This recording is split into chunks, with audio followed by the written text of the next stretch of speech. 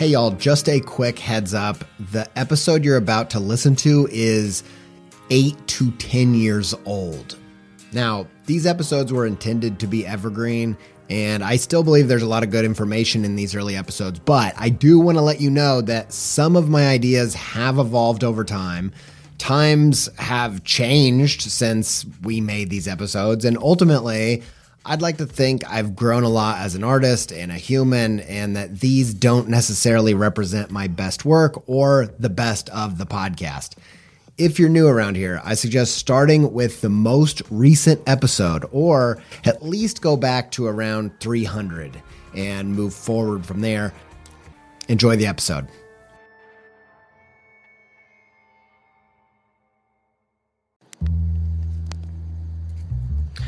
Hello, everybody. It's the Creative Pep Talk podcast. This is your host, I guess, Andy J. Miller.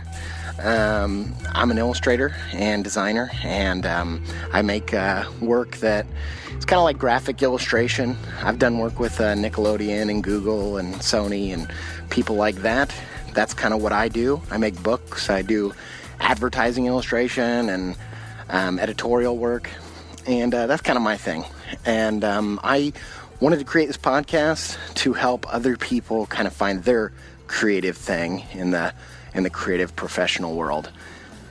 It's a tough game, and it's a long game, and there's a lot of confusion, and it's easy to feel like you're alone. And I think that these podcasts are just like conversation starters. So I'd love if you get on Twitter. You can find me on there, and I'd love to hear more about what your ideas are on this topic. I feel like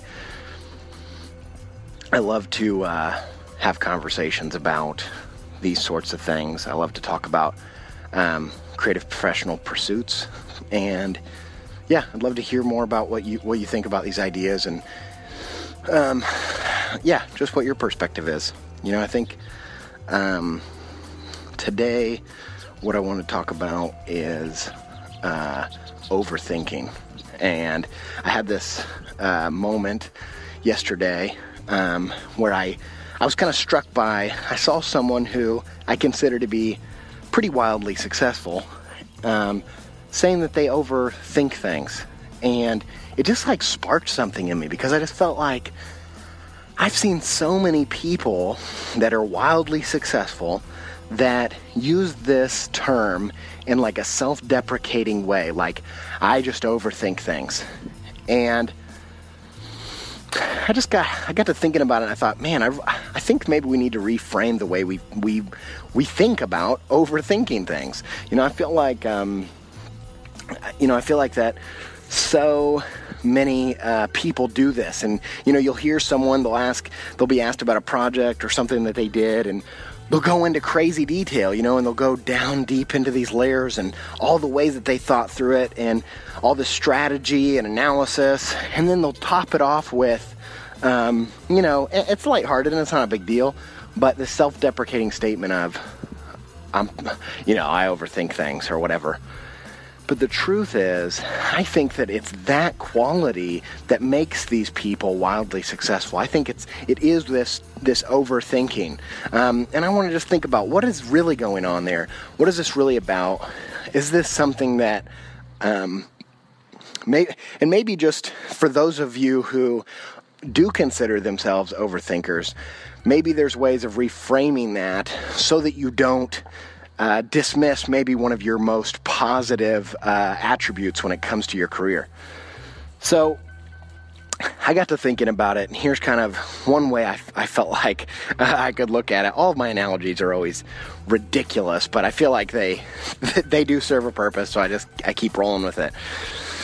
Now, if you know me, you know that I grew up listening to 90s R&B, Boyz II Men, and all that.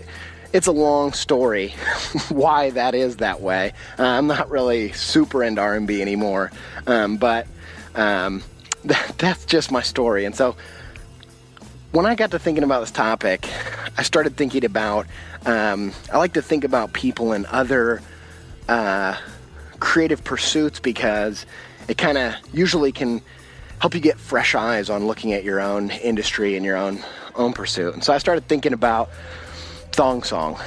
All right. I started thinking about Sisqó. I started thinking about how comparing Sisqó to another artist in the R&B field that is comparable in that they're in the same genre. Their music was different in a lot of ways, but it was 90s R&B. So I started thinking about Usher and started thinking about Sisqó. And I started thinking Sisqó had that giant and arguably terrible song, Thong Song, and it just exploded. I think it was like late 90s. Exploded. It sold millions of copies, and he was just at the height of his popularity.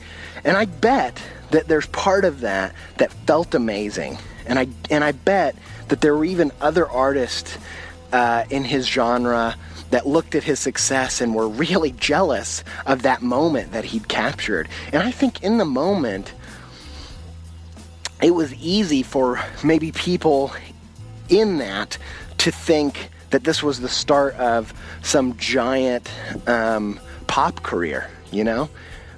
And I think it's easy to get caught up in that moment. Then look at Usher, okay? He had an album around the same time. He was kind of gaining popularity at the same time. He had different successes, you know. He was nominated for Grammys in R&B and, you know, had hits in the R&B sector. And he's someone who I feel like I've kind of noticed has been very intentional about his career. And whether you like his music or not doesn't really matter. But I feel like if the past 3 years, he's continued to win Grammys, win more than he has his whole career, and have bigger hits than he's had in his whole career. Now that's 15 years on. 15 years later, nobody knows who Sisqó is. And Usher is coming out with his probably biggest singles he's ever had. And he's reinvented himself several times. Now I think I'm so interested in these people that are able to reinvent themselves. Not because I think there should be a thread that runs through it that's kind of authentic, that's honest. And I think that as long as you have that thing going, I think that overthinking quality is what enables you to look at the market, look at what's happening, and then make decisions on it. Don't copy it, but make decisions on it, maybe even react against it.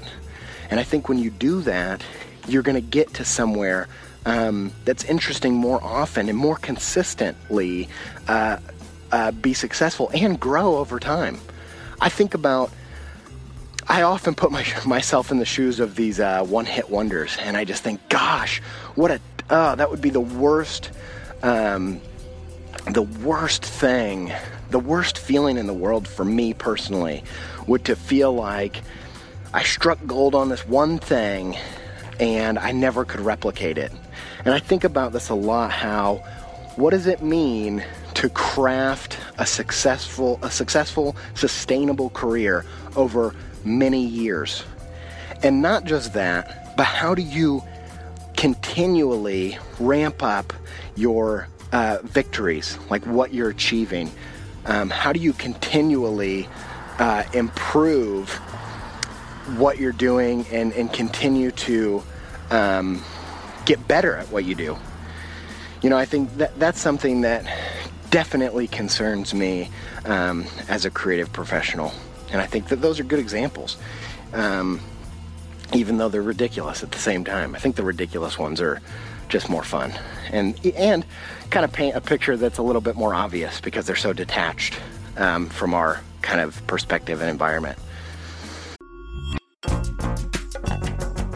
This episode is supported by In the Making, an original podcast brought to you by Adobe Express, the all-in-one content creation app included in your Creative Cloud membership. If you are trying to boost the YouTube, TikTok, Reels content side of what you're doing, one episode of In the Making that I think will be super useful to you is their episode with John Ushai. I think John's method for including his audience in the process is really inspiring. And if you want to hear about that and more about leveling up your game in the creator economy, just search In the Making in your podcast player to listen. Many thanks to In the Making and Adobe Express for their support.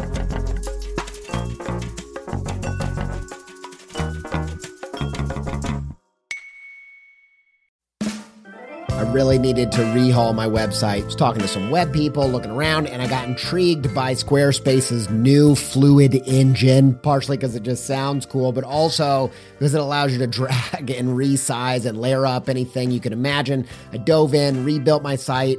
It's the most me site that I've ever had. I just absolutely love it. Launched it. Got such a great response. Some industry illustration and designy peers even reached out and was like, hey, who coded this thing, man? I'm like, y'all, I did it by myself. No coding with Squarespace's new Fluid engine. I told him, like, you should go check it out. You're going to be surprised with what you can do. And I built this thing before Squarespace reached out to sponsor the show. So I was like, boom, easy peasy. I was going to tell you about this new site anyway. Go check it out, andyjpizza.com, if you want to see what I did with it.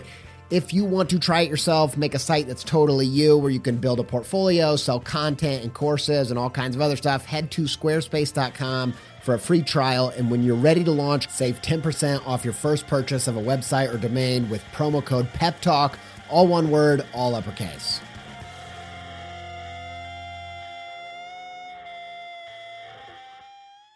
So, that leaves me with, all right, I've painted that picture. Now I want to talk about what's really happening with these, with this so-called overthinking, because I think sometimes language is one of the biggest barriers for understanding, because I think, you can talk about semantics, you can talk about how words don't matter, or, you're just using different words, but I think the truth is the way that we understand things is with words. That's how we understand. So when you get the right words, your understanding changes. And so I feel like this overthinking, a better way to describe it, it's usually strategic thinking, analytical thinking, mindfulness, and thoughtfulness. Now, I think another example of this is Radiohead. I'm not actually a giant Radiohead fan, but I love watching their career as they grow over time. They reinvent themselves. They're very mindful in the way that they go about making music, and the way they go about selling music, and the way that they present themselves. And I think that they're a great example of how overthinking actually pays off. I'm also reminded of this example of Christopher Nolan, who I'm a pretty big fan of, actually. Inception's one of my favorite movies, actually. I'm a big fan of, dreams. I myself have these crazy, ridiculous dreams almost every night. And Christopher Nolan, if you read the story of writing Inception, which was the second highest grossing film, sci-fi film of all time that wasn't a sequel or a remake, and it was also just an amazing movie. If you read that, you read that he originally was going to make it as a horror film, and then he decided to make it a heist film, but then he felt like it didn't have enough emotional depth, so that he added the kind of romantic, psychological aspects of it, and it took him 10 years to write that movie. Now, how many times do you think, as he's going about in that process, did somebody say, you're overthinking it, man. Shoot from the hip. Just get it out there. Just do it. And I think there are times when you need to think like that. I totally think that's true. But when it comes to the overall trajectory of your career, I think you do need to, so to speak, overthink things. You do need to be strategic. You do need to be analytical. I think that, that's kind of the reframing that I think we should be trying to do. I think that, I think this goes back to the episode about pain, where when you're having that gut churning feeling, that pain and that cycling of emotion, you should not see that as a sign that you're doing the wrong thing. When you feel like, maybe I'm overthinking this thing, you shouldn't see that as a sign as you're doing the wrong thing. I feel like that's just part of the process. That pain and that overthinking and that confusion and that reworking, retooling is part of the process. And I'm sure down the road I'm going to do an episode about the value of spontaneity, the value of shooting from the hip, and the value of just doing something. That's all true, but I'm a firm believer that the key to wisdom is nuance. So wisdom is about knowing what to do at the right time in the right place and being able to discern these things beyond like extremism and rules. Extremism and rules are like the opposite of wisdom. Wisdom is about understanding what's happening in the moment and being able to make the best decision based on all of the nuances, all the gray areas. And so there is a time for those things, but I think for the bigger picture, the bigger trajectories, really thinking through, really being analytical and strategic and about how you approach your careers. Actually, I feel like that's what separates good and great. I think these people that go on to big greatness are actually the people that really dig deep and think through what they're doing. And another side to this is I think a lot of people say that I'm overthinking things or I try too hard or whatever. I feel like some of that's rooted in this idea that trying hard isn't cool. I think if you actually studied what cool is in our culture and in previous culture, what that's all about, a big part of it is not caring.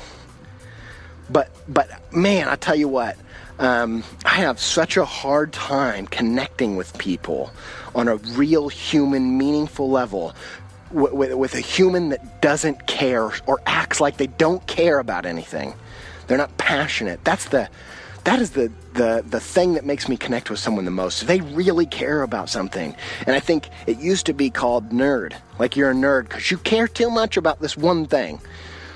But I think that is the defining characteristic of someone who goes from good to great. I think you get a lot of these young gun people, and some of them are amazing talents and totally deserve it and go on to be even better. But I think sometimes you get this raw, amazing talent. They shoot from the hip, and just what they do is perfect in the moment. And it's and because they haven't had to work like crazy, it just comes across so cool. But the truth is, I feel like unless you dive deep into this thing and you reach in deep and you really try to develop and be strategic and think through all of these things, you're going to fizzle out. You're going to be a one-hit wonder. And I don't think anybody really wants that. And so, that's kind of the full story on this. And I really believe these things.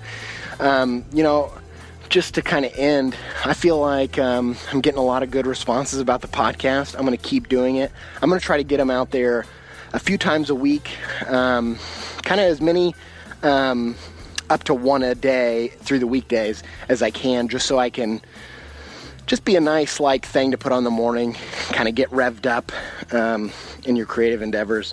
I feel like this can be a tough thing to do alone. It can be a tough thing to emotionally even sometimes for a lot of artists. And so that's kind of why I'm doing this. And I'd love to hear from you. Love to talk more about all these things and come back for more. I'll keep in touch. I hope you enjoyed it. Hope you got a nice creative pep talk for the morning. Thanks, guys.